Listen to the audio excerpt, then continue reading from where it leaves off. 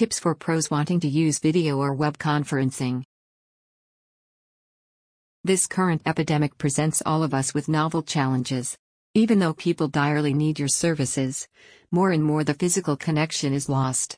It means that it will be difficult to accurately assess those who are in need help and support. We cannot ignore the economic reality. Downturn, layoffs, and an economic slowdown are very likely, so making sure you strengthen your relationships with your existing clients is paramount.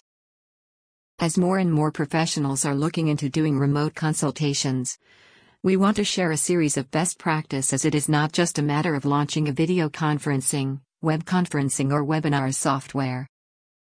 Which platform to use? There are two factors to consider when selecting a platform: costs and compliance. After having done some extensive research, we feel that Zoom is the best option at the moment. Because we want to help our pros and their customers, we are actively looking into integrating Zoom into Okaya. If you are a Zoom user, get in touch with Gregory and we'd love to discuss our plans with you. However, we recognize that Zoom has a cost, especially if you want to fully HIPAA/GDPR compliant, which we recommend. Alternatively, you could be looking into Skype, Hangout, Facebook, or even WhatsApp. While these alternatives are free, we do not recommend them in a professional setting because of compliance and stability issue. Regardless, keep in mind that no system is perfect. Having a backup phone number to reach someone is always a good idea. All these systems rely on, drumroll, the internet. And it's becoming a very crowded place lately. You may not be alone at home, and neither is your customer, which means bandwidth will be an issue at times. Can I interact with my customers from anywhere? This one is a bit trickier. In general, yes. However, certain states regulate the type of services that can be rendered online, so make sure you check with your own state. For example, in Colorado, certain telehealth practices are regulated and you can only practice when both you and the end user are in the state. Given the circumstances, it is almost certain that rules and regulations will change.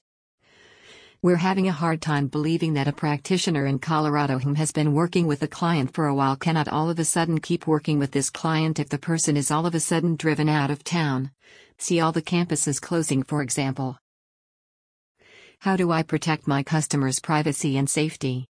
As soon as you move your conversations online, you must be more aware than ever about your customers' surroundings. For example, let's say that you are usually helping someone who has problems at home.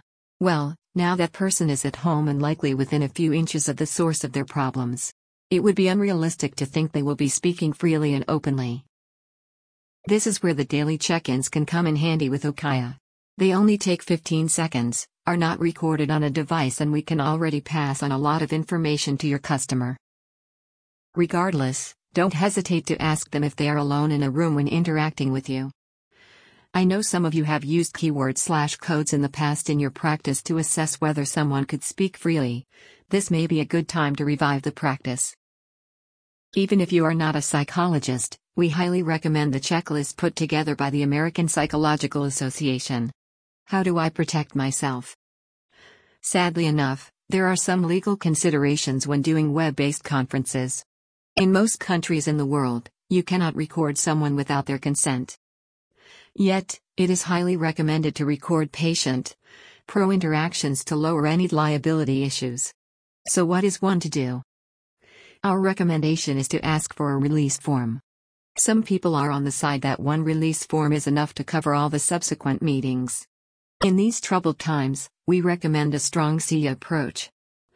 One that you could manage from Okaya, which is to have your customer sign the release before each interaction. Right before your remote interaction begins, that's when they have to sign the release. By the way, this is also a great time to discreetly ask your customer about their surroundings and concerns. This way you have the information before the conversation even starts. If you are dealing with minors, then make sure you take all the required steps to record your interactions with them. For our coaches on the platform, your governing bodies may also have an extra set of rules as to how you must interact with an athlete online and some of the safeguards to put in place. How do I get paid? It's very important that you review your payment options, as we fear many people will be taken advantage of. At Okaya, we've taken a simple approach. If you are a paid customer, then you can use our online payment system and we only pass on the bank charge, which is a little under 3%. If you are going to use an external system, make sure you understand all the transaction fees involved. Also, because you will be dealing with online meetings, we highly recommend that you charge prior to the consultation.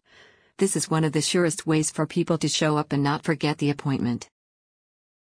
Finally, and likely the most important element of all, in regular times, caregivers, that'd be you, are 50% more likely to be hit with burnout and depression than the rest of the population. These are not regular times. You will be removed from your support network and will have many more stressors than usual. Please, make sure you take care of yourself and your loved ones. While people talk about social isolation, we'd much prefer hear the term physical isolation because you cannot isolate yourself socially right now. It's simply too dangerous. We are looking into do a social hour with our pros in the coming few days.